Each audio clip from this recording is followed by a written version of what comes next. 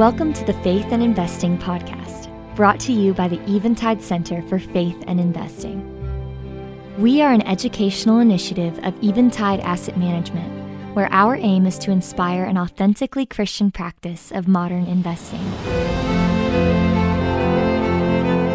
This podcast features conversations with thought leaders in the space of faith and investing, and also functions as an audio digest of the articles we feature in our online journal at faithandinvesting.com. Welcome back to the Faith and Investing podcast. I'm Matt Gallion with the Eventide Center for Faith and Investing.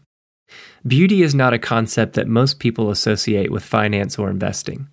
We tend to view beauty as a pleasant interruption to our everyday lives, something we often have to seek out by taking a hike at a great park, attending a concert, or visiting an art exhibit. But the Bible teaches that beauty is a reflection of God's character and a foundational element of all that He creates. If we are created in God's image, to reflect Him in our character and to image Him in all that we do, then beauty should be central to all areas of life. In today's article, Jessica Schroeder explores how the origins and characteristics of beauty in Scripture relate specifically to the practice of investing. Jessica Schroeder is a writer, editor, and adjunct theology professor. In addition to working towards her PhD in systematic theology at Wheaton College, she is a graduate of Denver Seminary and Colorado Christian University. Jessica holds an MA in theology and BA in theology with a concentration in biblical studies. Here is Jessica Schroeder reading her article entitled, Invest in Beautiful. Invest in beautiful. We all experience beauty, from the simple, delicate beauty of a dew-drenched flower to the immense, magnificent beauty of mountain peaks or a Beethoven symphony.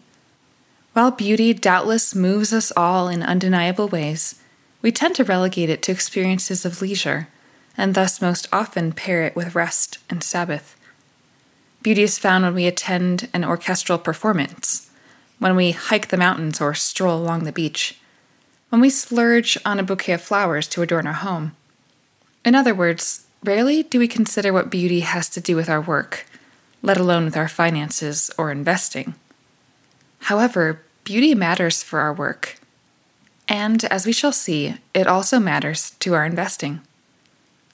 Beauty is an essential characteristic of creation, which makes it central to our work as stewards of God's creation.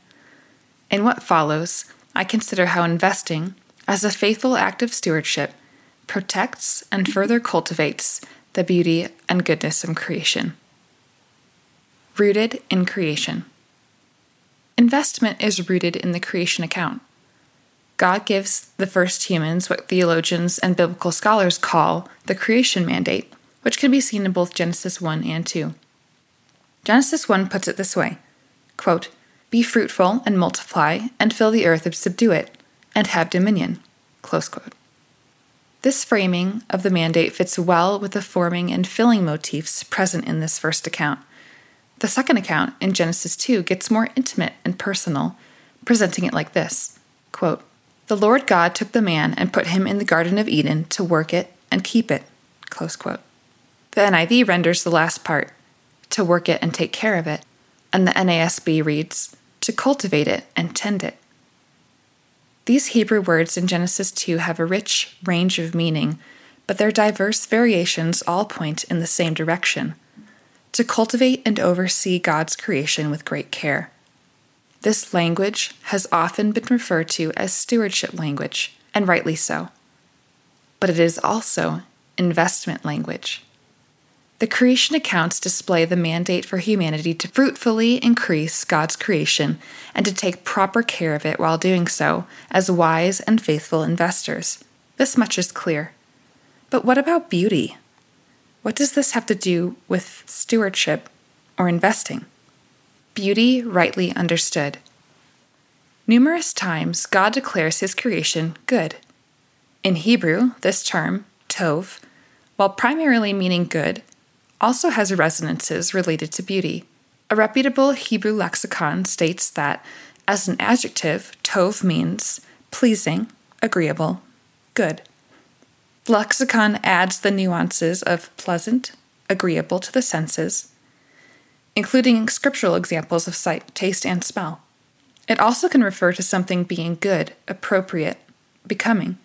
In my doctoral research on beauty's connection to theological epistemology, or knowledge of God, I define beauty most generally as that which, on perceiving, rightly pleases or ought to please.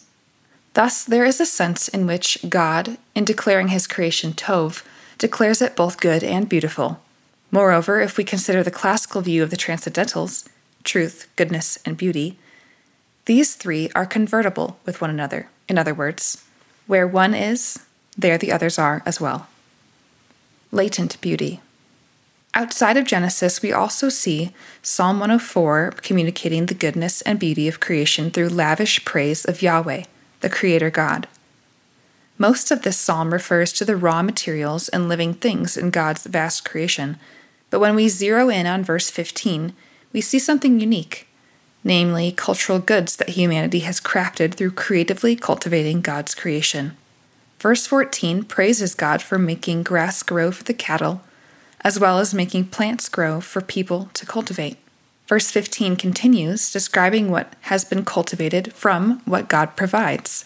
Quote, wine that gladdens human hearts, oil to make their faces shine, and bread that sustains their hearts. Close quote. Grapes are wonderful, so too olives and wheat. But bread, oil, and wine do not come directly from the stalk, tree, and vine. A steward, an investor, must work with these raw materials, must put in time, energy, and loving care to bring about these greater cultural goods. These cultural goods, and myriad others besides, point to the notion of latent beauty and goodness and creation.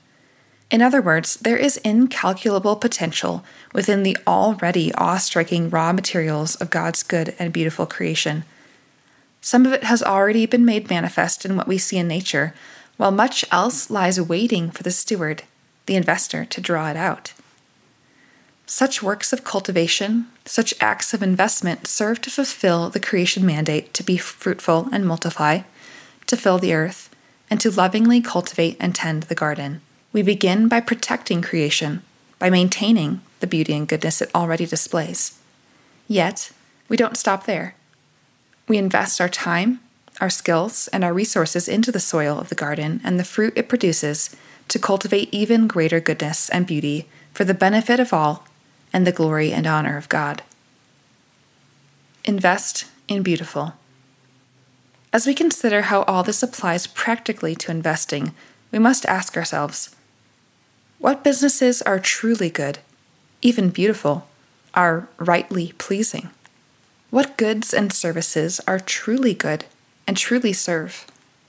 What endeavors are drawing out the latent beauty of creation? These are the things worth investing in. Conversely, what businesses shroud the good and instead promote evil? What business activities desecrate the beauty and goodness of creation? As faithful stewards, we ought to avoid investing in such things. In a sense, then, we might consider investors as the master planners over the garden that is God's creation. They have a say in what resources are used and to what ends. In a post-fall world, there is a marbled mix of good and evil intentions and outcomes concerning the use of God's world. As faithful stewards of Yahweh's creation, investors must be concerned about more than just maximal returns. What matters more is the maximizing of the glory God receives through maximizing the goodness and beauty of His creation, a goodness and beauty that we are called to both protect and further draw out of creation. And it is this investment in beautiful that, in turn, produces such rightful pleasure and enjoyment for us as well. Thank you for listening to the Faith and Investing Podcast. If you enjoyed this episode, please be sure to subscribe, share with a friend, or rate and review us on your podcast app of choice. Your rating and review allows more people to discover helpful resources on faithful investing. To find out more about the Eventide Center for Faith and Investing, visit us at faithandinvesting.com. The communication herein is provided for informational purposes only and was made possible with the financial support of Eventide Asset Management, LLC, known as Eventide, an investment advisor. Eventide Center for Faith and Investing is an educational initiative of Eventide. In some cases, information in this communication may include statements by individuals that are current clients or investors in Eventide, and/or individuals compensated for providing their statements. In such cases, Eventide identifies all relevant details of the relationship, the compensation, and any conflicts of interest within the communication, which can be found at faithandinvesting.com. Information contained herein has been obtained from third-party sources believed to be reliable. Statements made by ECFI should not be interpreted as a recommendation or advice pertaining to any security. Investing involves risk, including the possible loss of principal.